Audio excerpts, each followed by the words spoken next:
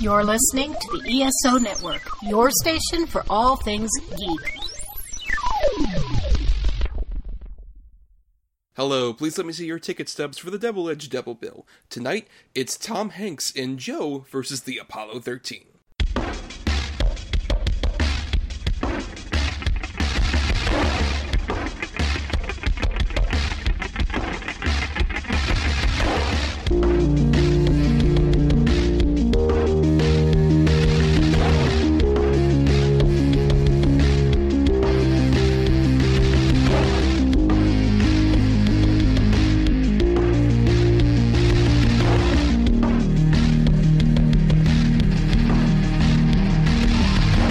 Each week, Adam Thomas and Thomas Mariani will come to the table to discuss the randomly selected yin and yang of a double feature. Then both will have to pick a number between 1 and 10 in order to seal their fates for the next episode. One will have 2 good movies, the other 2 bad ones. Let the chaos begin. I am Sheriff Thomas Mariani, and I need to remind my co-host that you are a toy! You are a child's plaything! I'm Adam Thomas, and Mama said these are my magic shoes. Oh dear. Yeah, I was trying to think. I don't want to go too offensive here. Oh no, but you slid right into it. Well, I could have done a quote from Philadelphia. That would have been a little worse. Well, tonight we are talking about, in case you couldn't tell from our little prattle here, about our topic for today, which in honor of A Beautiful Day in the Neighborhood coming out, we're talking about Tom Hanks, who's the star of that film playing Fred Rogers, which, brilliant casting, not in terms of actual look, but in terms of just, hey, we need somebody to play one of the most beloved people ever lived. Let's cast one of the living most beloved people on Earth right now. Yeah, exactly. We need someone wholesome to play this. Well, get him. He's super wholesome. Mm-hmm. That's exactly what it feels like. But I for some reason, I just don't really have a lot of interest in that. I think it's because I saw the documentary. Yes, yeah, right. Which I don't see this being any, I don't know how it could be better than that documentary, and I feel like I'm already going to know everything that's going to happen. Well, plus what I've heard, actually, from people who actually saw it at, film festivals, is that the trailers are slightly misleading in terms of it's actually more about the Matthew Rhys character, and Tom Hanks is more of, a supporting character in the movie. Which might be, at least that's, a different perspective, because the worst thing would be just more of a dramatic version of that documentary, the I Want You Be My Neighbor, which made me cry so many times. That's such a great documentary. Yes. But, obviously, we all love Tom Hanks. Tom Hanks got his start in the early 80s in a few smaller movies, but mainly through Bosom Buddies was his first big role. And then he ended up graduating to film with a few notable projects. Mainly it would be Big, right, was his big breakout, as it were. Was Big pre or post Splash? No, you're actually, Splash is pre that, yeah. So Splash is more okay, so, yeah. Because I want to say Splash is the first thing I saw with him in it. Yeah, because that's also the same year as Bachelor Party. Right, which I don't think I saw that as a child. I would hope not. But Big was the first one that I remember going, oh my God, it's the guy from Splash. Remembering that that's the same person, and of course, Big, just made me a huge fan. Well, admittingly, for me, Adam, weirdly, I'm not as familiar with sort of that pre-Big era of Tom Hanks. I've seen Splash and I've seen Bachelor Party, but that sort of era is not the Tom Hanks I'm more, aware of. Really, admittingly, the first time I was ever aware of Tom Hanks was, I think we even talked about this when we did our Pixar episode, was totally Toy Story.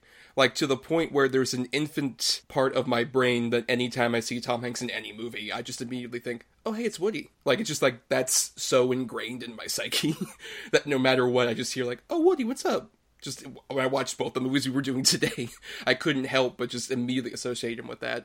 But I think the first time I ever recognized him as just an actual person was probably Forrest Gump, because, that's one that a lot of people around, sort of my age, slightly older, still really have an attachment to, even though that movie might not hold up as well as we think it does. Probably not. Yeah, it's really true. I was honestly never really a big fan of Forrest Gump anyways. Mm-hmm. Even when it came out and it won against, I want to say Quiz Show was the other one that year, wasn't it? It was Quiz Show and Pulp Fiction and Shawshank or like all that. Yeah. Shawshank is the one I'm really thinking of. And I'm like, why is this winning over all these?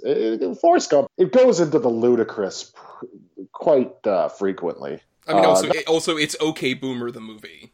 That's pretty much what it is too. Not to say that it's a bad performance by him or anything, but it's also it's overrated, man. It really is. I was honestly surprised you didn't put it as one of your options for the bad movie, just to be a rebel and a renegade, like I know you are. I'm like, I don't want to watch this again. Well, to actually point out what two movies we are discussing based on our pickings from last time, we are talking about our bad movie is from 1990. It is Joe versus the Volcano. Which was your pick, and then the good pick that I had was Apollo 13 from 1995, and that's also probably around the time where the Tom Hanks image solidified. I think it's interesting we're talking about both those movies, because post Big was like his first Oscar nomination, and then he was sort of put up a bit more as like, oh, from charming young up-and-coming actor to, oh, this is guy's more of like a mainstay, and like the early 90s were kind of a weird period, because he would do stuff like Bonfire of the Vanities, but also League of Their Own, so he's being more solidified as to what the Tom Hanks kind of role is. And I would argue that the 1-2 punch of, well, technically 1-3 punch of, like, Philadelphia, Forrest Gump, and then Apollo 13 kind of solidified who Tom Hanks would ultimately be for the rest of his career. Oh, yeah, no, without question. Because he won for Philadelphia, correct? And for Forrest Gump. He's one of the few, I think he's the only actor to win 2 in a row. No, I mean, absolutely. That alone just solidifies him as a titan and a mainstay of American acting, without question. Yes, but let's start chronologically and go with Joe versus the Volcano.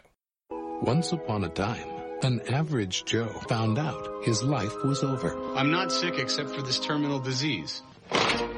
And that's Joe Banks? when his adventure began. I want to hire you to jump into a volcano. Warner Brothers presents Tom Hanks, Meg Ryan, I love you. I love you too. It's great. I am glad. But the timing stinks. I gotta go. Joe versus the Volcano. So, Joe vs. the Volcano came out March 9th, 1990, is written and directed by John Patrick Shanley, who I want to say has the weirdest career of any, like, screenwriter in recent memory. It's so fucking weird, dude. Okay, just to list some of his credits. First, he was a playwright before he ended up writing Moonstruck, which he won an Oscar for. But then he would do, like, January Man, and then Joe vs. the Volcano, and then he'd follow that up with Alive. And that same year, he wrote We're Back, A Dinosaur Story, the animated movie. I know, what the fuck? And then after that, he did Congo. And then he returned to directing again and also wrote Doubt based on his play. Yeah. The Catholic movie. Yeah, that's great. Right, with Philip Seymour Hoffman and Meryl Streep and everything. It's just such a weird fucking film career. Yeah, it's fucking really, really bizarre. And the thing is with Joe vs. the Volcano, I have a very, very strong suspicion that the fact that he was, an Oscar winner because of Moonstruck, and Moonstruck performed really well critically and everything, that they kind of gave him carte blanche to do what he wanted to do. Joe vs. Volcano feels like a first director's passion project that he wants to knock that out first. Like, he wants to just start off, get his dream movie as his first movie. Because, what? This movie's so kind of all over the place. I described it basically, this is the first time I'd ever seen it. You picked this because you had a strong hatred for it when you were younger. Yeah. My feeling on it is it's about 5 different movies, 4 of which could be pretty good movies individually, and 1 of which is terrible. Spoilers, the ending is the bad part of the movie. It's atrocious. Right, but I still think, like, watching this the first time, I feel like there's enough interesting ideas and stuff to make it, at least it wasn't like a horrible watch for me, but at the same time, it is such a mess. It is a huge, massive mess of a movie, where you can tell he had so many ideas in mind, and it just never quite coalesced into anything. Did it improve at all for you upon this new watch so many years later? Oh, yeah, without question, because, I mean, you got to think, when was this released again? You said... March 9th, 1990. 1990. So I was, like, 7 when I saw this, because I saw it in the theater. Imagine being a 7-year-old watching this movie and be like, Good what Lord. the hell is going on? Like, this isn't the guy from Big. Like, it's just like always stuck in there. That was one of the worst movies I've ever seen. So seeing it now, it's better than that, of course. Now it's it's just kind of boring. Where, like you said, nothing really coalesces, nothing really solidifies into any kind of singular vision. Period. I mean, you start off as basically a dystopian, sci-fi Brazil type factory that he's working. It felt very Terry Gilliam early on, especially.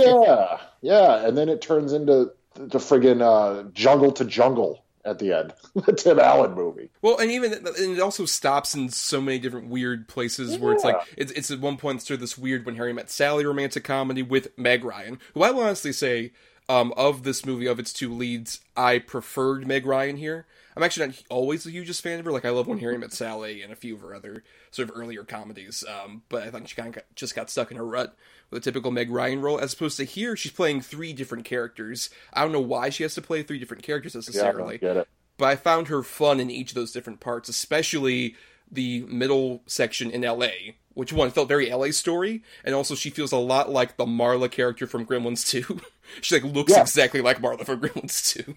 Yeah, 100%. I agree with you, because I'm not really a huge Meg Ryan fan either. I mean, I got nothing against her, but I'm never like, oh, the new Meg Ryan movie. She is quite good in this, and all 3 characters that she plays definitely feel like singular characters, and none of them feel like, she's phoning it in on any of them. They all have their own distinct personality, look, voice, everything. So yeah, no, she did very, very good in this. Tom Hanks, he's not terrible in it. I mean, he's Tom Hanks, but this is definitely early Tom Hanks acting. Well, because the thing is, this is before he sort of became solidified as a dad figure. Previously, we've talked about The Burbs, which was sort of his first time being a dad. And it almost feels like after that movie, he kind of wanted to still be like, but I'm still like the young bachelor type, right? And it feels like he's just on the cusp of like not quite being that. He's trying to avoid being a dad, but it's like, but you are a dad though. You should just embrace being a dad, Tom Hanks. It feels like this sort of weird, almost quarter-life crisis period for Tom Hanks, where he's like, no, I'm Kip, I'm cool, I'm still with it. Yeah. Look, I got a mullet in the beginning of the movie. Look it.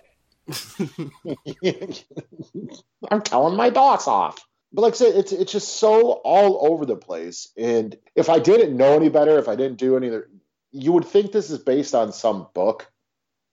Just because there's things that are in this that it doesn't make any sense to be in it. To where it almost feels like whoever directed was beholden to the source material. We'll come to find out the director also wrote the movie, so he's very beholden to his own source material. And not based on anything in particular. It's not based on anything in particular. It's his own original thing, but it's there's so many little parts of this movie like that could have easily been taken out. There was no need for this. There's no need for this. There's like no fat trimming to this movie. No, it's a lot of fat and not quite any muscle in there. Yeah. Quite keep it together. I still think, though, there's still fun stuff. Like, even for Tom Hanks, I would say the funniest bit for Hanks in this movie is the bit where they're about to leave L.A. He's about to go on the boat, and he's dressed up, and he's just like, oh, I guess you're wearing that. It's like, what? This is too much? And he puts on the hat. I thought that was the funniest fucking bit from him. But even then, I think Meg Ryan has a lot of the funnier stuff. Like, that whole LA section is my favorite bit of the whole movie, particularly when he just has his whole diatribe about, like, you ever figure you might feel lost and alone and endless in this giant world and you kind of want to find your place? And she just pauses and says, I have absolutely no response to that. I love that bit. So what would you say is your favorite, like, section of the movie, of the various different loose threads here? Jesus. I really like the stuff with Ozzie Davis a lot, actually. I really like Ozzie Davis. I always have. So I found that part kind of fun. I honestly, though, I say that, but that's grasping at straws. I mean, Meg Ryan was good, but other than that, it's kind of just, I don't know that there's any really standout sections for me. I mostly notice more little snippets a lot of times because of, a lot of character actors in this movie. Like the whole Lloyd Bridges part is really fun. Of course, yes. Right before Hot Shots, this is him in Hot Shots mode, pretty much. Exactly. Oh yeah, all wily-eyed and shit. I want you to jump into a volcano.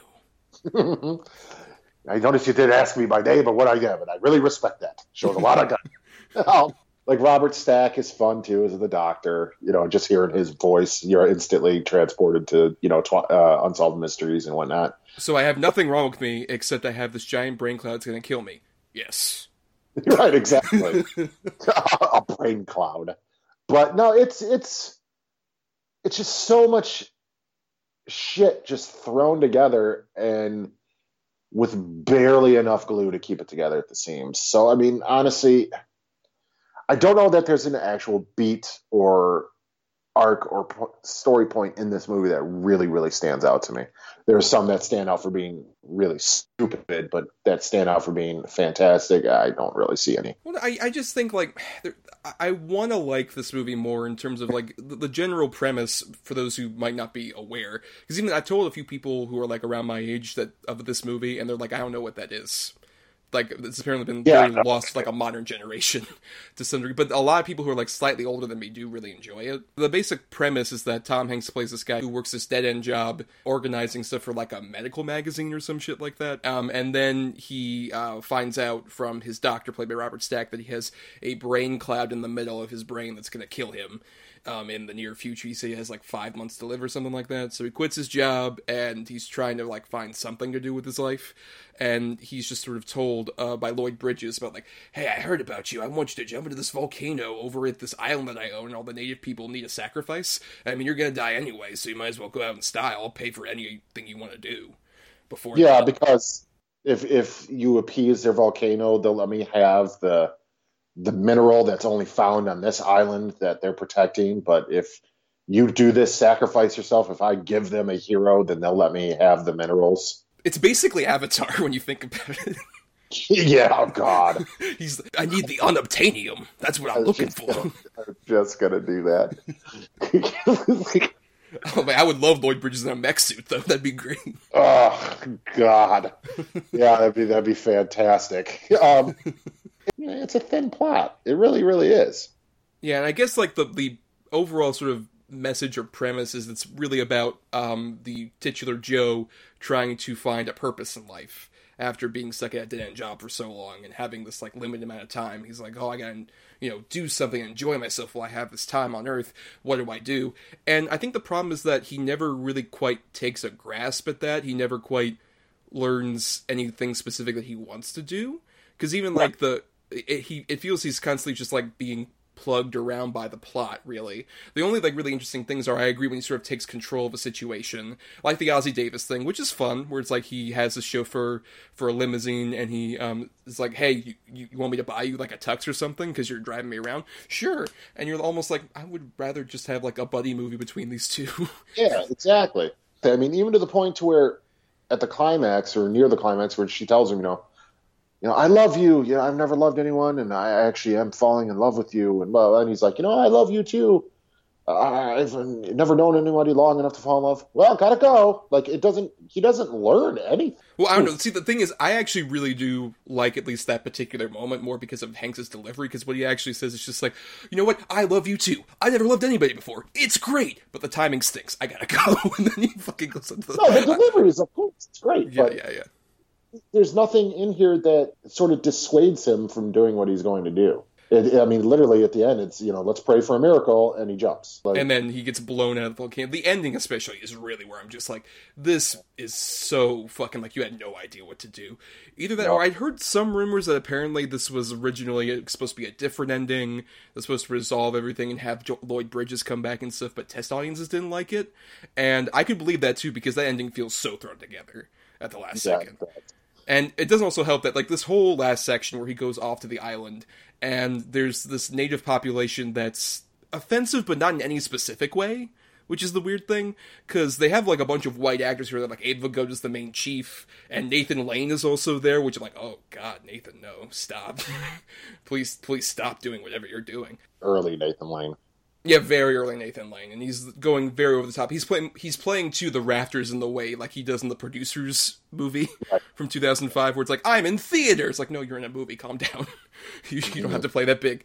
But yeah, just this whole ending bit where he's on this island, and it's a weird, like I said, cultural depiction where there's like no specific race being depicted, but it's just generic enough to also be very clear, like, native people. That's what they are. Yeah. It reminded me a lot of the 2015 version of Peter Pan, which had a very similar thing where it's like, oh no, we're not having anybody specific here. We do cast a bunch of white actors and they're all in like these pastels and big elaborate feather costumes, but we're not offending any singular race or anything. It's like, yeah, but it's also really just lame depiction of like a native culture that feels incredibly ill-advised on every level. Yeah, their whole thing here is they love orange soda. Yeah. What? Come on.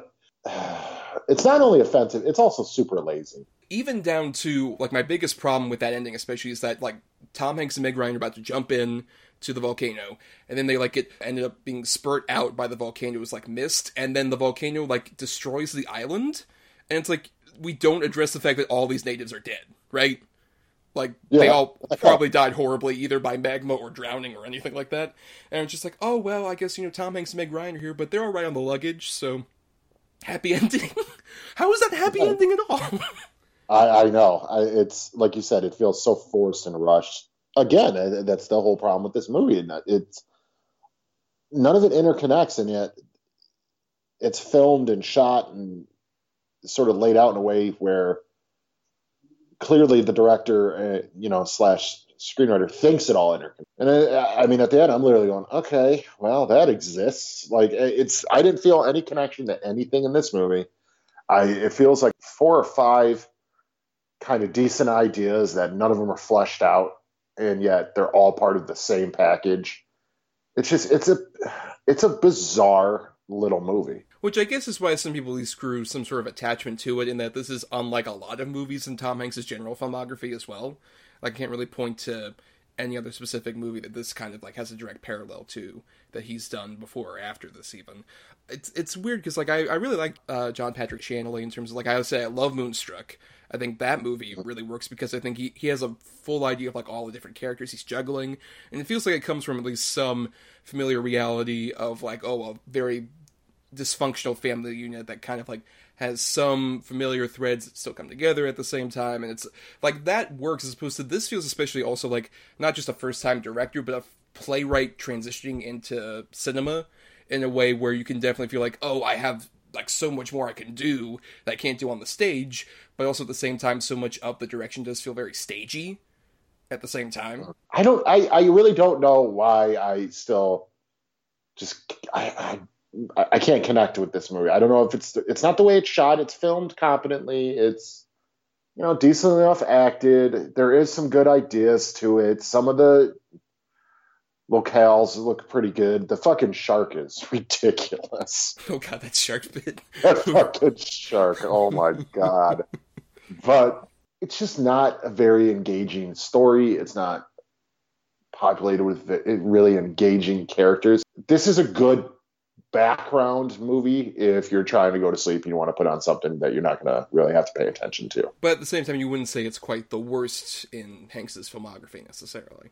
No, I don't think so. I mean, I don't know what I think is the worst, really, but well, I don't know, man. This might be my least favorite. I'm not sure. I mean, I would say it's lower tier Hanks, but at the same time, it doesn't feel as, like, sort of tone deaf as something like my least favorite is Bonfire of the Vanities. Oh yeah, that's a really bad so movie. much, because it's trying to be like a satire, but it feels so tone deaf in terms of what it's saying, and very of its time, but in a way where it didn't understand itself, like the times it was in, and then also didn't end up aging well whatsoever. And that's a movie where Tom Hanks is cast as like a yuppie asshole, and it doesn't work at all, because that's not fucking Hanks's ground at all. Not whatsoever. I agree. As opposed to this, he at least feels like he's literally playing an average Joe, as it were, in this case, and that's compelling to some degree. I think it's really the best sequences in the movie, I feel, are like when he and Meg Ryan are together, and especially it's like either like them having dinner. Like, we didn't mention her earlier character is his kind of nerdy coworker who, after he tells off his boss Dan Hedaya, is just like, hey, do you want to get dinner later? Sure, I'll do that. And then they like have a little fun dinner scene, and they almost get together, but then he says that he's dying, and then she kind of is like, I can't handle this kind of pressure. And then later on, there's another great dinner sequence with him and the LA version of Meg Ryan. Then even him and the sort of ship captain sort of more fully together personality at the end. I think when they're just like together having like back and forth dialogue, it works at its best. And you can see definitely why, if nothing else, someone would have watched this and say, hey, let's do like a good romantic comedy with these two, and we got Sleepless in Seattle. So I would at least say that their back and forth is enough to keep this movie watchable. But overall, yeah, there's no real distinctive theme. There's not much of any coherence to these characters or whatever plot that's going on. and it has such a non-ending. It is like the most non-ending of an ending possible. Yeah, it's ever. really ridiculous. Like the credits roll, and I was like, "That's it? Like this? What? There's nothing. It ends with a fart. You know what I mean? It ends with a whimper. It's a pretty wet fart of an ending, yeah. But I guess unless you have anything else to say, Adam, those are pretty much my final thoughts on Joe versus the Volcano. I mean, I don't hate it as much as I thought I would. You know, I hated it when I saw it when I was a kid. I don't hate it now. It's just ultimately a forgettable, skippable film. Yes. But you know what's not skippable is this ESO show you can queue up right after our podcast. Hey, pardon interruption, but do you want to learn more about love, lust, sex, anger, happiness, music, time, space, and the human race? I hope you do, because I'm here to beg you to listen to Soul Forge Podcast. We're your weekly dose of life and living here on the ESO Network. Find us wherever you listen to podcasts, and soulforgepodcast.com. A proud partner of the Rusted Robot Podcast here on the ESO Network. Let's find out together. All right, now let's get to our good feature, which is a bit more well-remembered and beloved to some degree, Ron Howard's Apollo 13. Apollo 13 flight controllers, give me a go, no-go for launch. Does it bother you that the public regards this flight as routine? There's nothing routine about flying to the moon. I can vouch for that. Houston, we have a problem. The Apollo 13 spacecraft is apparently losing breathing oxygen. Odyssey, do you read me? How long does it take to power up the LEM? 3 hours by the checklist. We don't have that much time. So Apollo 13 came out June 30th, 1995, directed by, as I mentioned, Ron Howard, and is based on the book Lost Moon by Jim Lovell, who Tom Hanks portrays in the film. It's based on the actual happenings that took place when the actual Apollo 13 mission went off, and was initially assumed to be, oh, it's going to be fine, it's going to be like a typical space mission to the moon, to the point where people were ignoring it, and then something went wrong, and Jim Lovell, Jack Swigert, and Fred Hayes, who the other two are played by Kevin Bacon and Bill Paxton, respectively, trying to save themselves in space, while everyone on the ground is scrambling to try and help them out. And this is a movie I picked because I thought I'd seen this movie. I think I mentioned in previous episodes, like, oh yeah, Apollo 13, whatever. And I just realized while doing research that, like, this one is actually one I don't remember seeing, at least in one sitting altogether. And I think mainly because it sort of felt like more of a dad movie, quote unquote. Like, my dad, full disclosure, who started listening to the podcast recently. Hi, Dad, if you're listening. Yeah. Hey, Mr. Mariotti. But he loves the space program, and especially, like, I cannot tell you how dorky that dude gets, especially when we visited Cape Canaveral. That dude was like a pig in shit. He just loved the idea of being there, which, I mean, of course, it's fucking man going to space. That's incredible and phenomenal, and this is arguably, upon like seeing the whole thing here, is probably the best fictionalized depiction of people in space, really, as like a in an actual realistic, grounded format. I mean, yeah, probably. It's at least the most seems factual based more than the rest. I mean, they get into a lot of the intricacies of what they have to do, and I mean, even as far as to how they eat, how they go to the bathroom, everything. So yeah, I think I can agree with that. Yeah, I've heard apparently from Lovell, like, he did a commentary on Apollo 13, and the only bit he described as, like, that's not quite that accurate, is apparently the bit where the three of them were arguing at one point in space and kind of screaming at each other. It's like, that never happened, which, all respect to Mr. Lovell, I kind of believe that happened, because I would probably be screaming in space at some point if this happened. I mean, you'd have to be. You'd be in such a state of, panic and disarray that eventually somebody's going to point the finger at somebody else. I mean, that's just how it always goes, unfortunately. I don't care how well trained you are or not. These guys were going to die, and it's, why? Who caused it? So what I don't believe is factual about that whole scene is Jim Lovell going, no, guys, we're not doing this. I believe it was more or less all three of them going nuts on each other. Probably for a good chunk of time. I could probably see that, but I think a big thing with this in terms of Tom Hanks' career to me is this is where I feel like it officially solidified Tom Hanks as dad, because he is literally playing like the dad of that space station. And he's Yeah. dealing with his two boys that are arguing with each other. And he officially kind of like takes responsibility here. And even earlier scenes where he's like with Kathleen Quinlan as his wife and the other children, I think he really does play the dad role, especially particularly the bit where his daughter is like wearing that kind of like hippie outfit for Halloween. Yeah, that's good. Can I wear this? Jim? No, absolutely not. No. No, I definitely agree. And this also really starts to show just the genuine, like, warmth Tom Hanks can bring to these types of roles. I mean, it's all in his eyes. Out of the three, the main performances we addressed earlier, this is definitely, obviously, probably the most grounded, but it's also the most heartfelt performance, I would say. I mean, don't get me wrong, Philadelphia, of course, but this one, it feels like he's just real. It's Norman Rockwell, America, Nixon's in office. They're all driving nice cars. The space program's it's a huge deal still to, the country. And he fits perfect in this role and this era. I think that's why it's the most natural of those three performances, I would say. Which I think is why from here on out, you see them out of those three, like Apollo 13 is the one that he kind of goes back to more. Obviously, because given Philadelphia, he's not a gay man, so it's obviously him kind of trying to play that particular part. And Forrest Gump, he's not a person who has some sort of mental disorder. Yeah, some unclarifiable mental disorder. Yeah.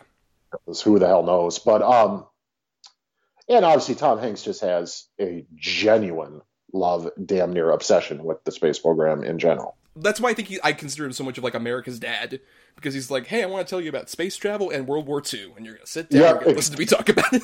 I saw him on Conan O'Brien, and I think it was right near his birthday, and Conan O'Brien gave him a birthday gift, and it was a painting of astronauts storming the beach at Normandy.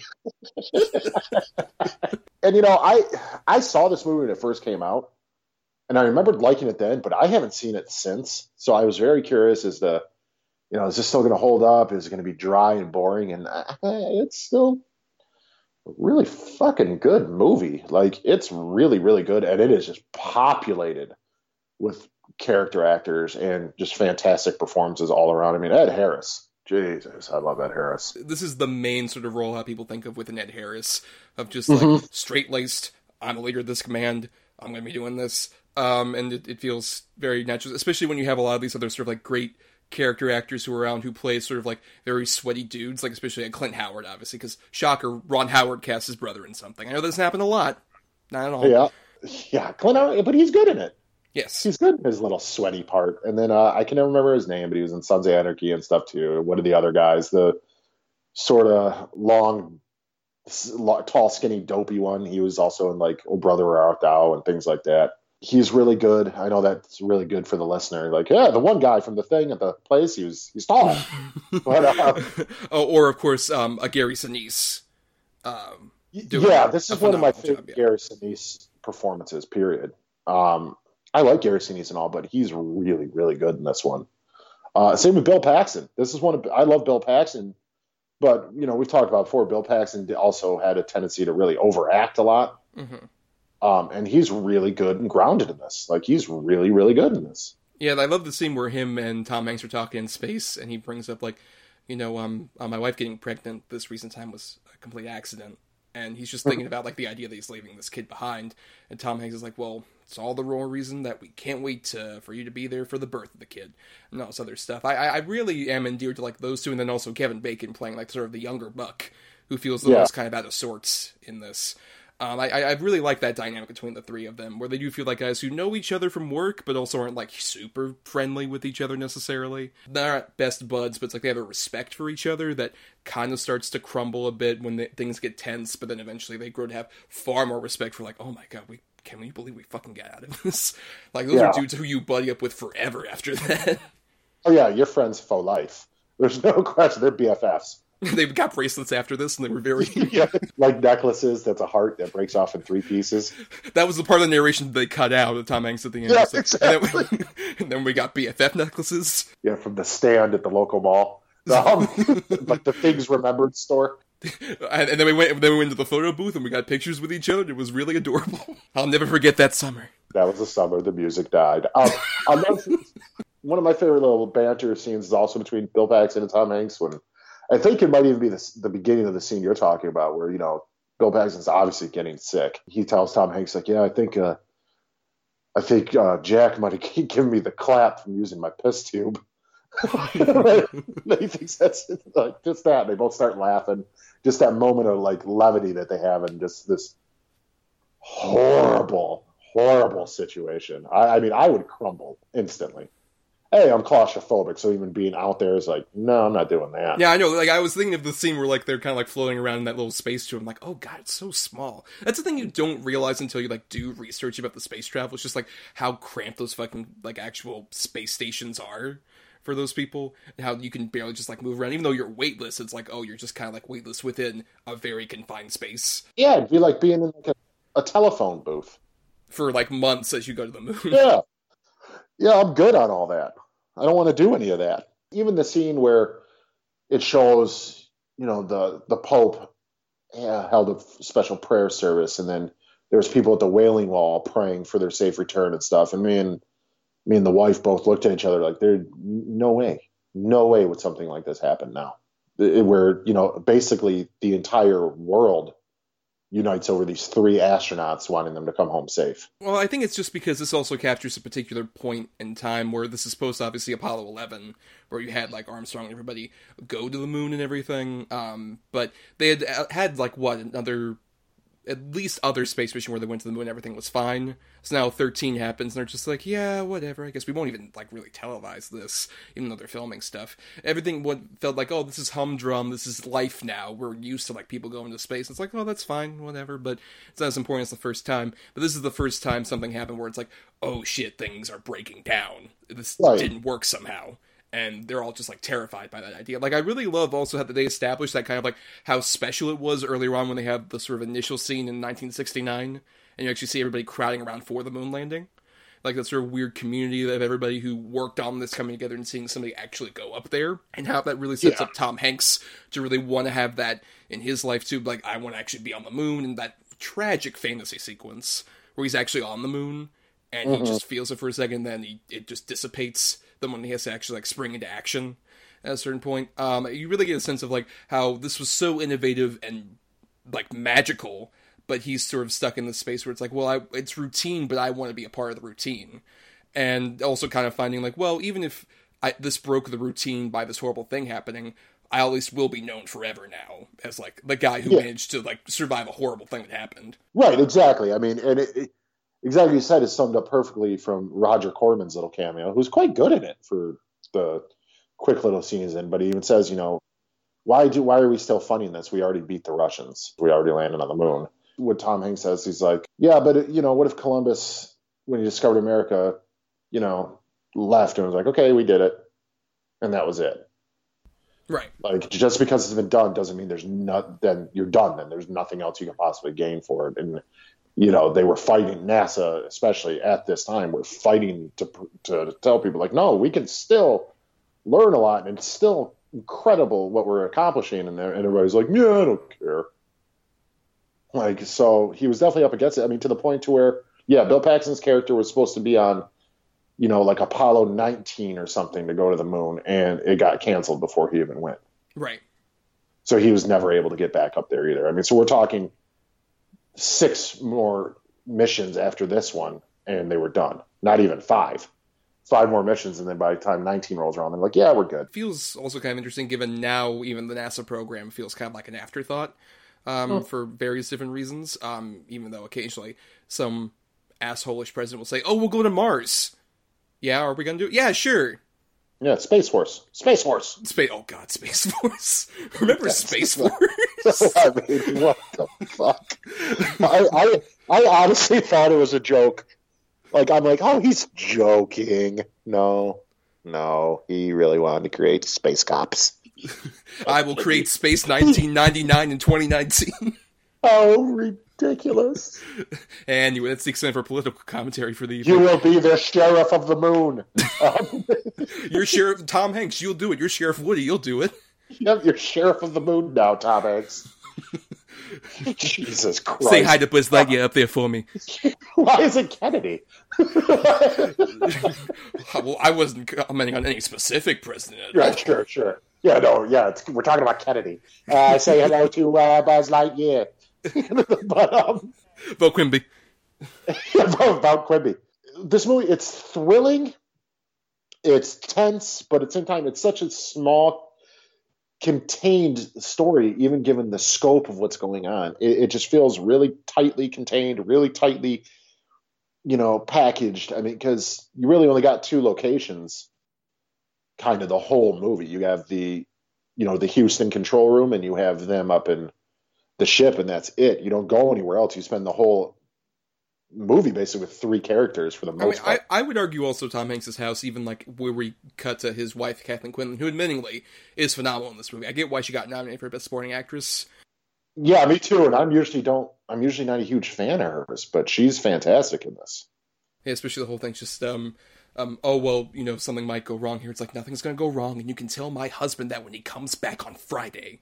And all this shit, just like, oh, wow, it's really powerful. And even, like, the other members of the family, like, I did not know Miko Hughes was in this. A graduate of Double H Double Bill from various things.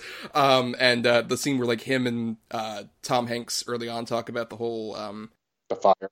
Yeah, the fire that happened, and talking about, like, was that going to happen to you? It's like, well, we thought about it, and we put in a lot of contingencies to make sure it doesn't happen again. And then obviously what happens later, it sparks a lot of fear and stuff, which I wasn't even as aware of that until, did you ever see First Man, the Gosling movie? No, I did not. Armstrong. I really enjoyed that movie, especially because it treats sort of like the early part of space travel from a perspective I never realized before, which is treating it like a horror movie.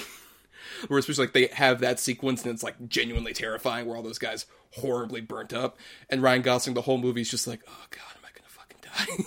Like he thinks about that the whole goddamn time, which I wouldn't blame him for necessarily. No, it's not. Yeah, and this one obviously it portrays in much more of sort of like a hopeful space, a lot more of like it's obviously a tense situation, but at least the Tom Hanks is trying to keep everybody together. And I especially like the biggest thing I can definitely say is all the effects stuff hold up incredibly well. Every single bit of it, from like they're actually in like a sort of weightless area earlier on, but even the stuff outside where you see the space station and just everything flying around, because it feels so grounded and realistic, it feels like the CG has not aged a day. Yeah, it really does. None of it feels hokey. Because it's not super overtly polished. Especially compared to other movies of this era that have a lot of special effects scenes and things like that. You don't really see a lot of the seams or the wires, as to use a term, that you see in a lot of other movies from this era, and even movies post that are special effects heavy. For when they use them, it's really well done. I completely agree. And the set itself of inside the ship, granted, I've never been inside a spaceship or, lunar landing module or anything like that. I'm guessing they paid attention to detail, because if I had to imagine, it looks exactly how I would imagine it to look on the inside. I mean, it's pretty impressive.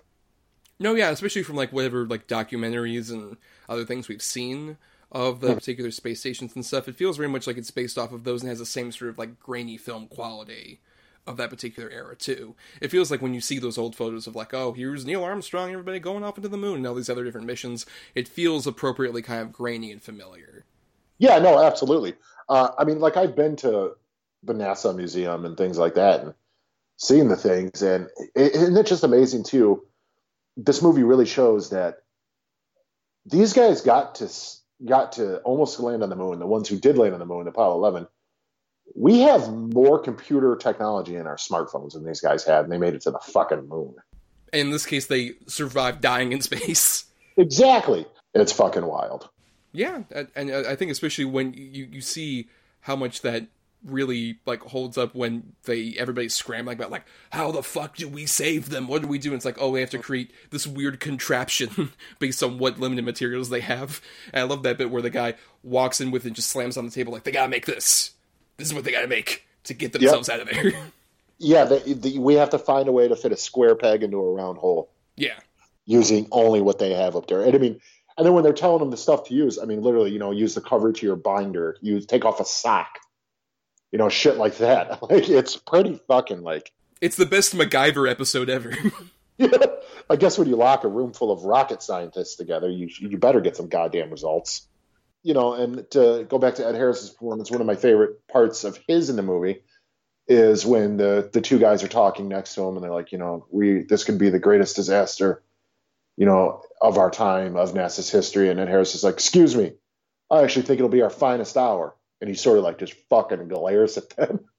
And the way they're like, no, you're right. We're being fucking dicks. We got to try to stay positive here. I just thought that was a really, really good scene. Yeah, because admittedly, like, anybody in that situation would probably be more like those two guys, just like, Jesus fucking Christ, this is going terribly. And Ed Harris is the boss, just saying, like, motherfuckers, come on, we gotta do something here. Come on, let's not dawdle. Fucking vest. That gorgeous white leather vest. No, definitely. And I will also say a big credit to this movie ended up winning for Best Sound Design and Best Editing, which I completely agree with both of those. Because especially you're cutting between so many different characters and so many different, like in these very limited locations, but it all feels very dynamic. And this is about like a 2-hour, 10-minute movie, right? And it doesn't feel that length at all. It really goes by very smoothly. And all of the sound stuff, particularly when they're in space and it's only like either the dialogue with Tom Hanks and everybody, or like the few like bits of tech that they're trying to fix and stuff like that, it only advances the tension that you have when it's just like that limited to sound design. Exactly. I like the way you put that. It works so well because of the lack of actual sound, where every noise, every fluctuation on a word, everything is for a reason. It's meant to be heard crystal clear. Everything's important. Every noise, every sound is important. And they do an absolutely masterful job of conveying that in this. And it starts pretty much right off the bat, right when they're about to take off, and they hear that like, that wind up noise, and they both like look at Tom Hanks like it's the fuel cells.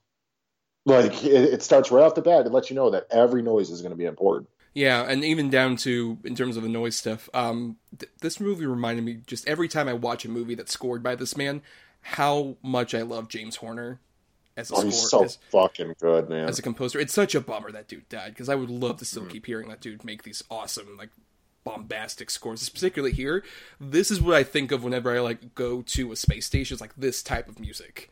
Where it's just like, yeah, of course. Perfectly encompasses sort of like the heroism and also the daring and all this other stuff. It's just, God, I miss that dude and his scores. No, he's one of the all-time greats for sure. And the score in this, while not overtly intrusive, is really, really well done.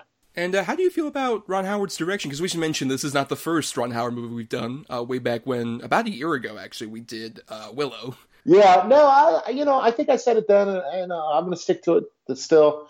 I'm not a huge Ron Howard fan. I tend to find his work kind of dry and almost meandering sometimes. But this is probably if not my favorite, it's right up there with my favorite Ron Howard directed films. I mean, I got nothing against Ron Howard personally. A, I don't fucking know the guy, and B, he seems like a genuine good dude that cares about the craft. He's a little dry for me, but I do really, really enjoy this movie.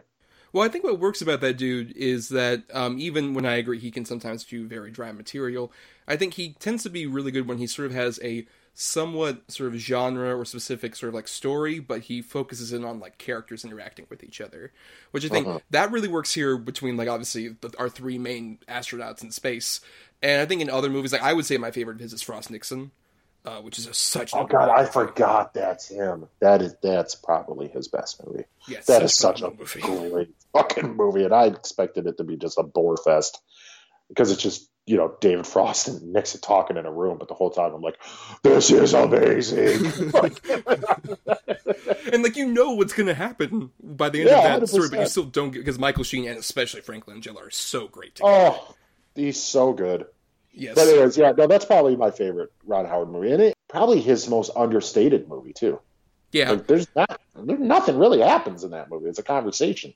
Mm-hmm. Yeah, I mean, we can definitely say this is the better collaboration he did with Hanks compared to a trilogy of really boring Dan Brown stories. Can you believe they made a fucking trilogy of those? I can't fucking believe it. And what is going on with his hair in those movies? No, and I purposely didn't pick any of those either because I can't fucking suffer those. I've only seen the first one. I remember Paul Bettany and Alfred Molina in it, and I think Alfred Molina's in it. He might not even be in the fucking thing. But I'm good. I'm good on those movies. Yeah, as opposed to, like, I really agree. I think, like, he handles, like, all of the space stuff well, but he also has, like, a real spatial sense of, obviously, family, with, like, Jim Lovell stuff in particular, and the sort of interactions we do have with, like, some of the other people, like the astronaut wives, as it were, kind of talking to each other, and even, I do kind of love how much of a fucking horn dog Kevin Bacon is early on. We're just like, well, imagine that this is the cockpit and this is the lunar missile, and he just like puts the beer inside of the cup. It's like, you gotta really penetrate it. I really like the dynamic he establishes between like all these different guys at various different stages of being like either family men or not, or especially in how that like kind of contrasts between all of them when they're up in space. No, yeah, absolutely. The attention to character detail in this is really, really well done. You feel like you know enough about every single character that even pops on the screen. Even the guy who, is the one who figures out, like, no, we do not have 45 hours. We have 16 hours until their batteries die and stuff like that. I got a sense of who that guy is, like, almost immediately. You know what I mean? Like, it's really, really, really well done to where even, like we said, Clint Howard's character, you can almost picture what his home life is like. You know what I mean?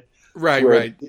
They give you enough in every character, and then the main characters, you really only spend most of the time with Tom Hanks' family, but you also do get glimpses of Bill Paxton's, and it's enough.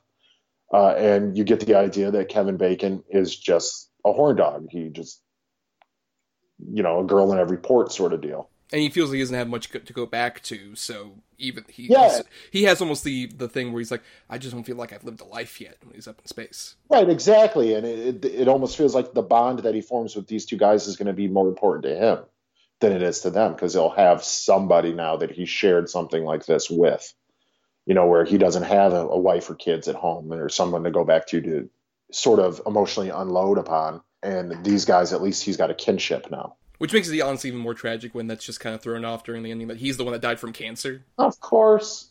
The youngest one and died first. Because I believe the other two are still alive. I know at least Lovell's alive. I'm not sure about the Bill Paxton. I believe I checked today, and the Bill Paxton character was actually younger than Jim Lovell, which I wouldn't have thought. But he was, I think, a good 6 to 7 years actually even younger than Jim Lovell was, Fred Hayes. Mm-hmm. Yeah, and he's still alive. He's 86 now. Oh, wow. And Jim Lovell is in his 90s. Yeah, so if you guys are listening, which I'm sure you are, you know exactly what podcasts are, and you totally listen. They're our biggest fans. They always post comments. We just never share them because they're too afraid. They don't want to be mentioned. I want to listen to it. Do you sell it in wax cylinders? Is that on the radio? I want to listen to it after I've watched my Jack Benny. I've watched my shows, my stories. Oh, I almost went to the food. Sure, Grandpa. Well, on that note of disrespecting people who've been into space and survived a horrible tragedy, Adam, your final thoughts on Apollo 13. I really enjoyed it, man. I really enjoyed watching it again. My wife gets a real big kick out of, all things NASA and space stuff. She's kind of a dork when it comes to that. Like, that's one of her nerd out things. So she, watched it with me, and she really, really enjoyed it. So that probably just amplified my enjoyment of it as well. But I think it's a really well-constructed movie. I think it's incredibly acted, really well shot, and just a really sort of thrilling yet self-contained sort of story that, and it's a nice window into the history of not only NASA, but sort of where the country was at during this time.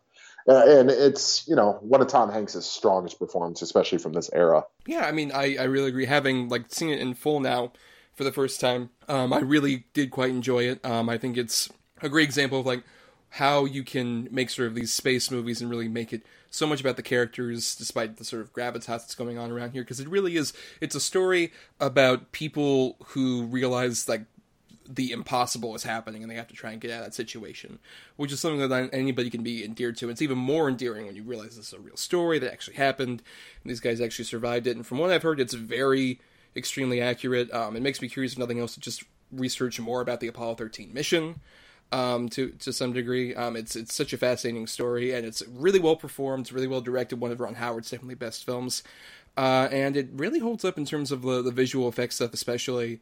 I can't emphasize enough about how like technically extremely well crafted all of this is to result in one of the better, like I said, sort of grounded space movies ever. Though I would still, like kind of mentioned it earlier, I think First Man's very underrated. Kind of got swept up in, oh, this is his follow-up to Damien Chazelle's follow-up to La La Land, and people just kind of swept it under the rug, unfortunately, when that one also has some pretty great examples of, especially when they actually go to space. Spoilers!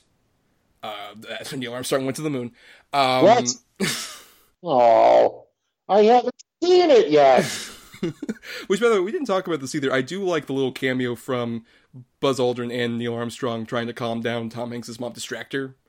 Yeah, me too. They're making tea and shit. Yeah, it's just like, are you boys in the space program too?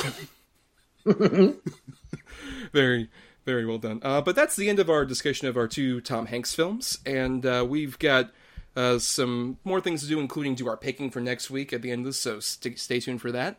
But before we do that, we do ask all of you every Monday at DEDBpod on Facebook and Twitter about what your favorite or least favorite examples of whatever topic we're doing. So we asked you all about Tom Hanks and the various roles that he's done, and first off, James Rodriguez, a previous guest on the show, says, it's easy to list his work across the Toy Story films, but I would like to nominate The Underrated Catch Me If You Can. It's also worth mentioning that the exceptional achievement of Cloud Atlas, as you get to see multiple Tom Hanks performances, including him trying to be an Irish hand man. As for worst, A Hologram for the King is a dull experience, and I find Forrest Gump to be like a box of coffee chocolates. Awful. Blake Smith at Dr. Atlantis said, Hanks' literal best worst movie is Mazes and Monsters. I don't know for sure, but I bet you if you show this to a new generation of young RPG players, they'd be perplexed by whatever the hell its players are doing, appalled by the giant minis, and drop jaw at the WTC finale. Nick Fraser says, as always, I don't have a simple answer. For worst, I would have to say the easy, lazy early choice, like Dragnet or Joe vs. the Volcano, but instead I'll go with The Lady Killers, easily my most disliked Coen Brothers film, and I love their movies. Best, Castaway. Yeah, there are problems with that movie, but Hanks ain't one of them for me. Special mention for The Terminal, an awful schmaltzy mess from later Spielberg, with characters not acting well in character, but Tom Hanks did make me forget I was watching Tom Hanks for 2 hours, so high marks for that. Thanks to Tropic Thunder, I have trouble with Forrest Gump now. And Dan Click of the Thunder Talk podcast, which is on the ESO network, says, best Philadelphia, because Philadelphia. Worst, Mazes and Monsters. He made D&D and Devil Worship look so uncool. Also, Forrest Gump, mainly for the slut-shame framing of Jenny, for whom Forrest was a constant reminder of her trauma, whom she had every right to run away from. And Jen Farrar says, he has been in at least 86 movies. Now, I know for a fact I haven't seen them all, but the ones I have seen never disappoint. His voice, his humor, his face, he is all around an amazing actor. I need to see more crappy Tom Hanks movies. Well, Jen, some of those were mentioned previously. I am kind of surprised by the constant mentions of Mazes and Monsters, which is relatively obscure. Are you aware of Mazes and Monsters, Adam? No, I'm not. Okay, so this was in 1982. This was an early TV movie. I think it even predates Bosom Buddies, and it's basically like a movie that came off of like the late 70s, early 80s fear of like Dungeons and Dragons is like devil worship. Okay. Tom Hanks plays one of the many players, and he's the one that gets sucked into like the sort of weird psychotic break where he thinks like the Mazes and monsters are real, and he sees them, and there's some amazing acting of Tom Hanks trying to deal with that. There's a point where like he gets lost in the city and he gets attacked by a mugger who he thinks is a monster, and he goes over to a payphone to call one of his friends, and she's like, "Frank, where are you?" He's like, I don't know where I am." Oh no. It's so funny. I got to see it now. Especially the Tom Hanks bits are so funny. And also, shout out to the mayor from Jaws, plays like the lead detective who's looking into like some of these crimes that are generally related to D&D supposedly, and the guys are just like, well, that seems pretty far out that somebody would like do this because of a game. And then he says, well, Mazes and Monsters is a pretty far out game, which by the way is their version of D&D to be legally distinct. They call it Mazes and Monsters. It's so dumb. But the Tom Hanks stuff is so fun. He becomes like catatonic at the end because he's just like, oh, this game just completely turned him into a vegetable, and we gotta quit this game, guys, because we could end up like Tom Hanks. It's so fucking stupid. There's some other ones that were kind of mentioned here. Like I said, I think Bonfire of the Vanities is the worst one.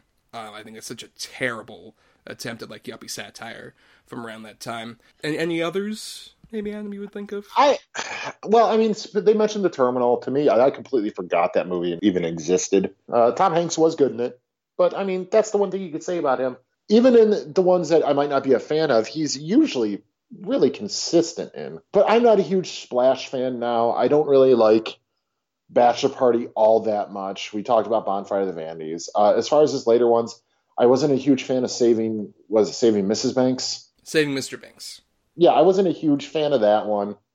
Not that it was his fault, but then the one, is that the one I'm thinking with him and Julia Roberts? Oh, Larry Crown, which is his second directorial effort, which is also weird. Following up one of his best, I would argue, with That Thing You Do, which is an amazing movie.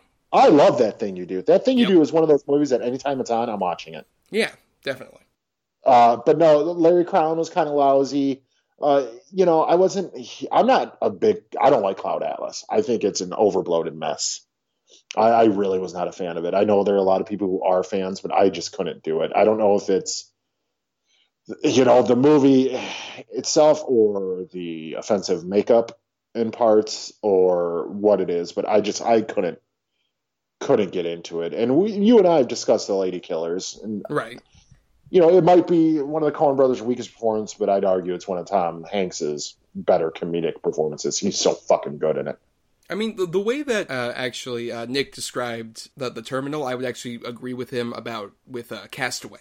I feel it's very similarly with Castaway, where I have a lot of problems with that movie, but he's so good in it. Some of those troubles melt away a bit more. He also has a weird track record with Zemeckis, too, because he was also rather infamously in Polar Express, where he played zombie train conductor Tom Hanks, singing about hot chocolate. Also, you know what? Even when I was a kid, I never liked Turner and Hooch. No, I'm not a big Turner and Hooch fan either. It never really did it for me. I did like Dragnet a lot when I was a kid. I actually still kind of have some soft spots for Dragnet. It's not that good of a movie, but there's still some stuff in it that makes me laugh. Him especially. I think Tom Hanks is quite good. Opposite straight-laced Dan Aykroyd in that movie. I mean, I would say in terms of like some good ones, I think are especially underrated. Charlie Wilson's War, I think deserves a lot more attention. I think that movie is incredibly well put together, and it's one of like him, especially in directing of, I would argue like the MVP underrated performance of Philip Seymour Hoffman's career.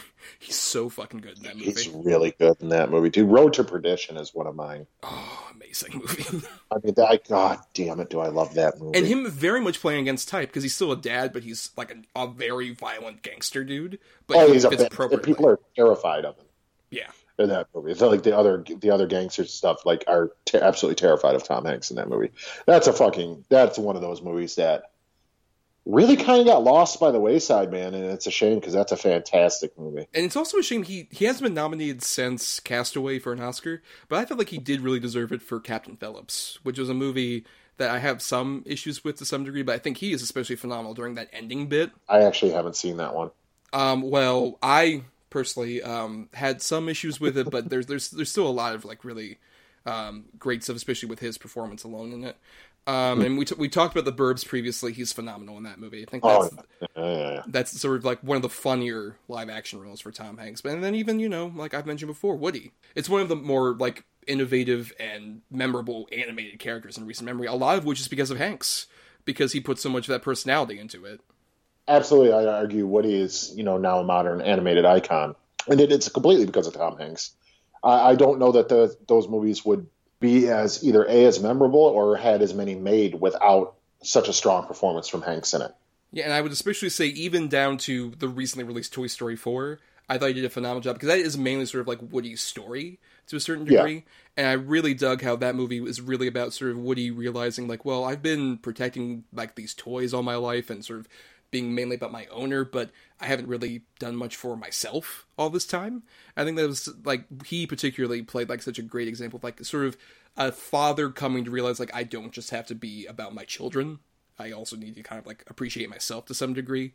Finally learning a bit of self-care to some degree and appreciation for yourself at a time where you're kind of almost in a retirement mode.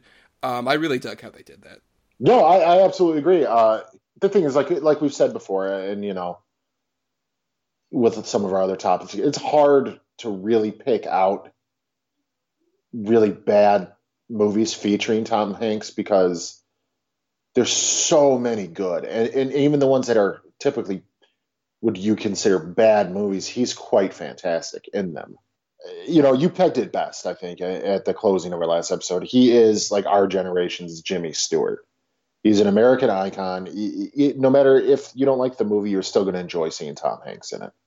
Honestly, that's why he is, I would say, probably the most beloved American actor easily of our generation. I mean, because look at some of the other ones we've had where people are like, oh, the America's sweetheart. Oh, wait, he's crazy. But no, Tom Hanks, you never hear anything bad about him. He doesn't have any scandals. He's just seems like a genuinely good dude, and he's really, really, really good at what he does. Yep, unless you're, like I mentioned in the last episode, Henry Winkler. Apparently got beef. Yeah, which is so weird. It's so odd to me that the Fonz has beef with Tom Hanks. Yes. But hey, what are you going to do? Yes, and we want to thank you for listening, along with all of our listeners and all the people who sent feedback to us. Thank you all. We also want to thank the people like Chris Oliver for the intro and outro music used in our show. Listen to more of his music at chrisoliver.bandcamp.com. Thanks to Emily Scarta for the art that's used in our show. And you can find us on Facebook and Twitter at DEDBpod. That's where we put up those feelers about, what your favorite, least favorite things related to whatever topic we're doing. And also, you can submit feedback there or at doubleedgeddoublebill, all spelled out, at gmail.com. And you can follow me on my own individual Twitter account at NotTheWho'sTommy. I also do some writing for marianithomas.wordpress.com, where I do some reviews and stuff. And I also write for TrueSuperheroFans.com. As of when we're recording this, the site is currently down. We're working to fix that. For some reason, I don't know. We've been invaded by some kind of Disney corporate heads, I'm sure. For some reason, but don't worry, we'll get that fixed shortly.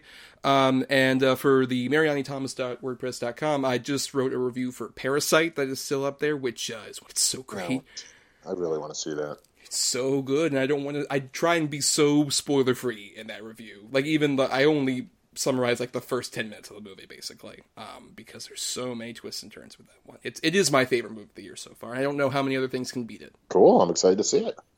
Yes, and, what you could also see is some of Adam's little artistic things that he does over at Ghoulish Gourds, right? Yeah, facebook.com/GhoulishGourds. I specialize in horror and pop culture art. I usually put them on styrofoam or plastic pumpkins. That way they'll last year round. I give them the old 1-2, I guess you could say. But coming up, I'm going to be doing Christmas bulbs. So all custom made, one-of-a-kind pieces. And, if you want one and you see something you might like on the page, if you go check it out, please feel free to reach out to me personally or reach out to our Twitter account or, however you want to do it and get a hold of me and I'll cut you a deal if you mention you heard it on the show. Yes, and for more great quality, wholesome Tom Hanks-related content like this, make sure to subscribe to us on Apple Podcasts, YouTube, Spotify, Stitcher, and other podcasting platforms out there. And if you're listening on the ESO network, why not dig into the archives on our Podbean feed for the first several episodes we didn't post on that particular feed. And you can also rate and review us, or at least share us around the internet to give us more visibility. Yeah, I really wish you would. Make a poor Adam happy. Just share it around. Come on. Yes. Boy, got no shoes. Because this gets us so much money. Yeah. We're raking in so much dough doing this. Yeah. Yep. Now it's time for the end of the show where we pick our options for next week's episode. In honor of a pretty big event, we're getting a new film from a certain director who's been around for ages, and I would argue is one of the more consistent examples of a guy from the big sort of new age of Hollywood who's still making movies and is still making pretty good movies consistently. We are getting a new film from Martin Scorsese on Netflix the day after we actually will be releasing this episode next week, The Irishman. So we're doing Martin Scorsese movies. Behind the scenes, folks, we were waiting to hear when this movie would drop on Netflix. Yeah. Oh, yeah. Just so we could do this particular episode. We were just keep following the news. It's right before Thanksgiving. There.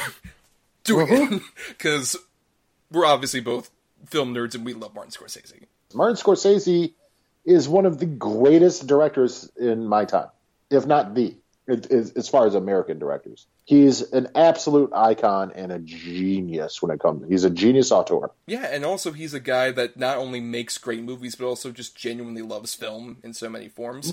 Whereas, like, he's the first guy who we'll probably talk about this more next week, but he's, like, the first guy I knew who, like, really loved the idea of preserving film, and also he really is a great supporter of, like, up-and-coming filmmakers. How many, especially, like, filmmakers of color he loves producing for. And he's just a spry little nerd.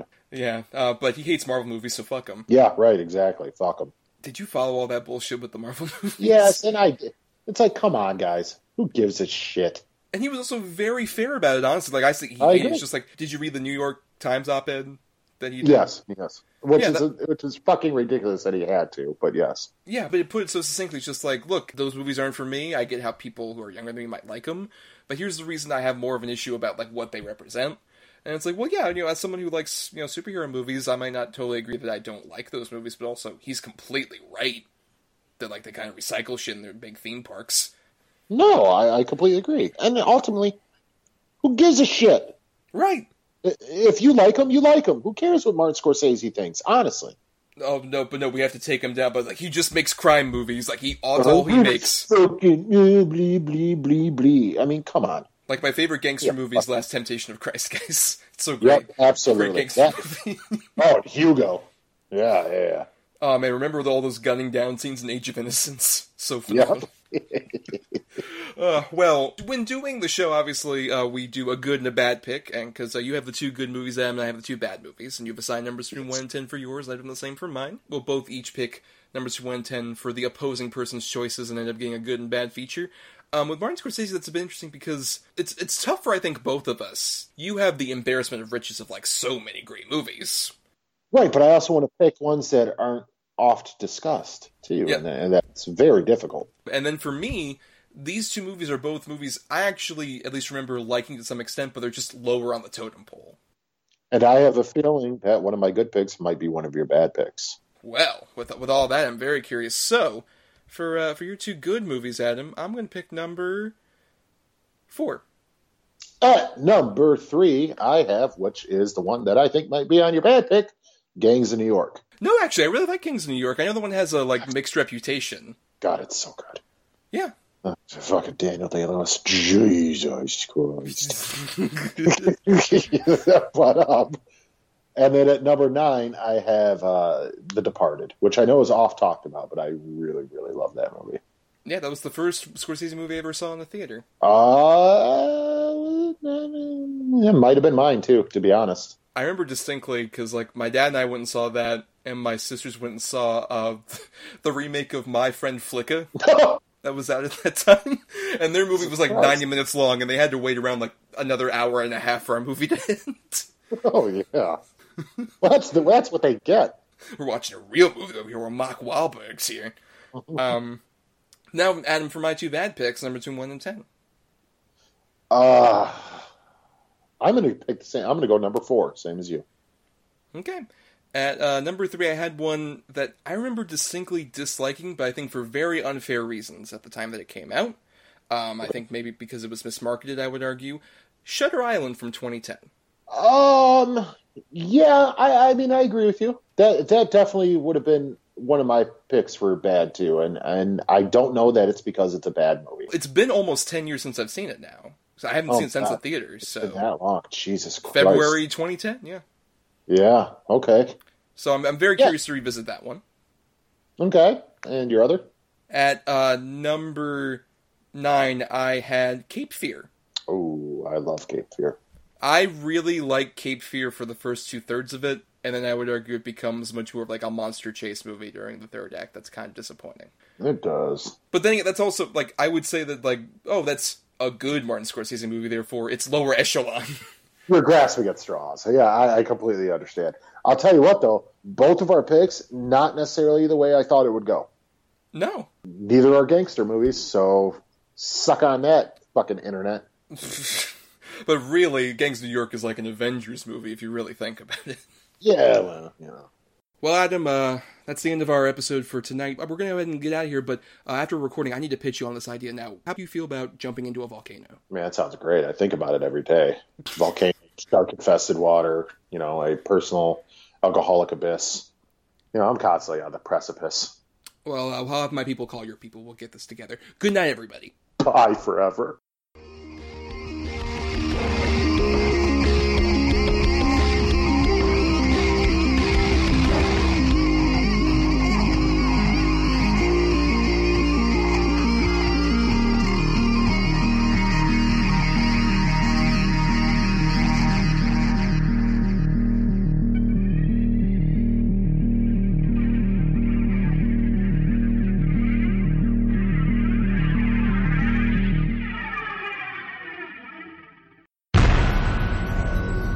This has been a broadcast of the ESO Network.